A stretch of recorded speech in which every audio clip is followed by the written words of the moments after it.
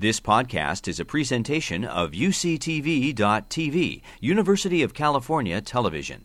Like what you learn? Help others discover UCTV podcasts by leaving a comment or rating in iTunes. We set out to create a type of bandage that could detect when bed sores are forming before they're fully formed. Before the bed sore is beginning to show itself, even turning the area turning pink or showing that maybe something would happen, we can detect some electrical change in the tissue. This is the electrode array that would go on your skin and sort of be part of the bandage. So what you see here is a bunch of little electrodes. Those are the little dots that you see right in the middle, sort of clustered.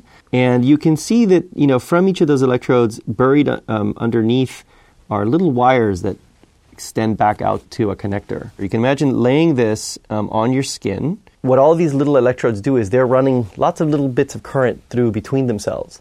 And so when you take all that information, you can build a map of the state of the bed sore underneath where the bandage is. All of this can be miniaturized into something that would fit into a pen thermometer, very small, something that could be carried around by a nurse or worked into the wound dressing itself.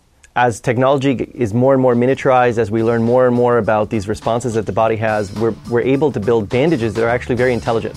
So you can imagine a future, which is very close, where the bandage that you put on or the dressing that a surgeon or a physician might put on would actually be able to really report a lot of interesting information about the progress of that wound.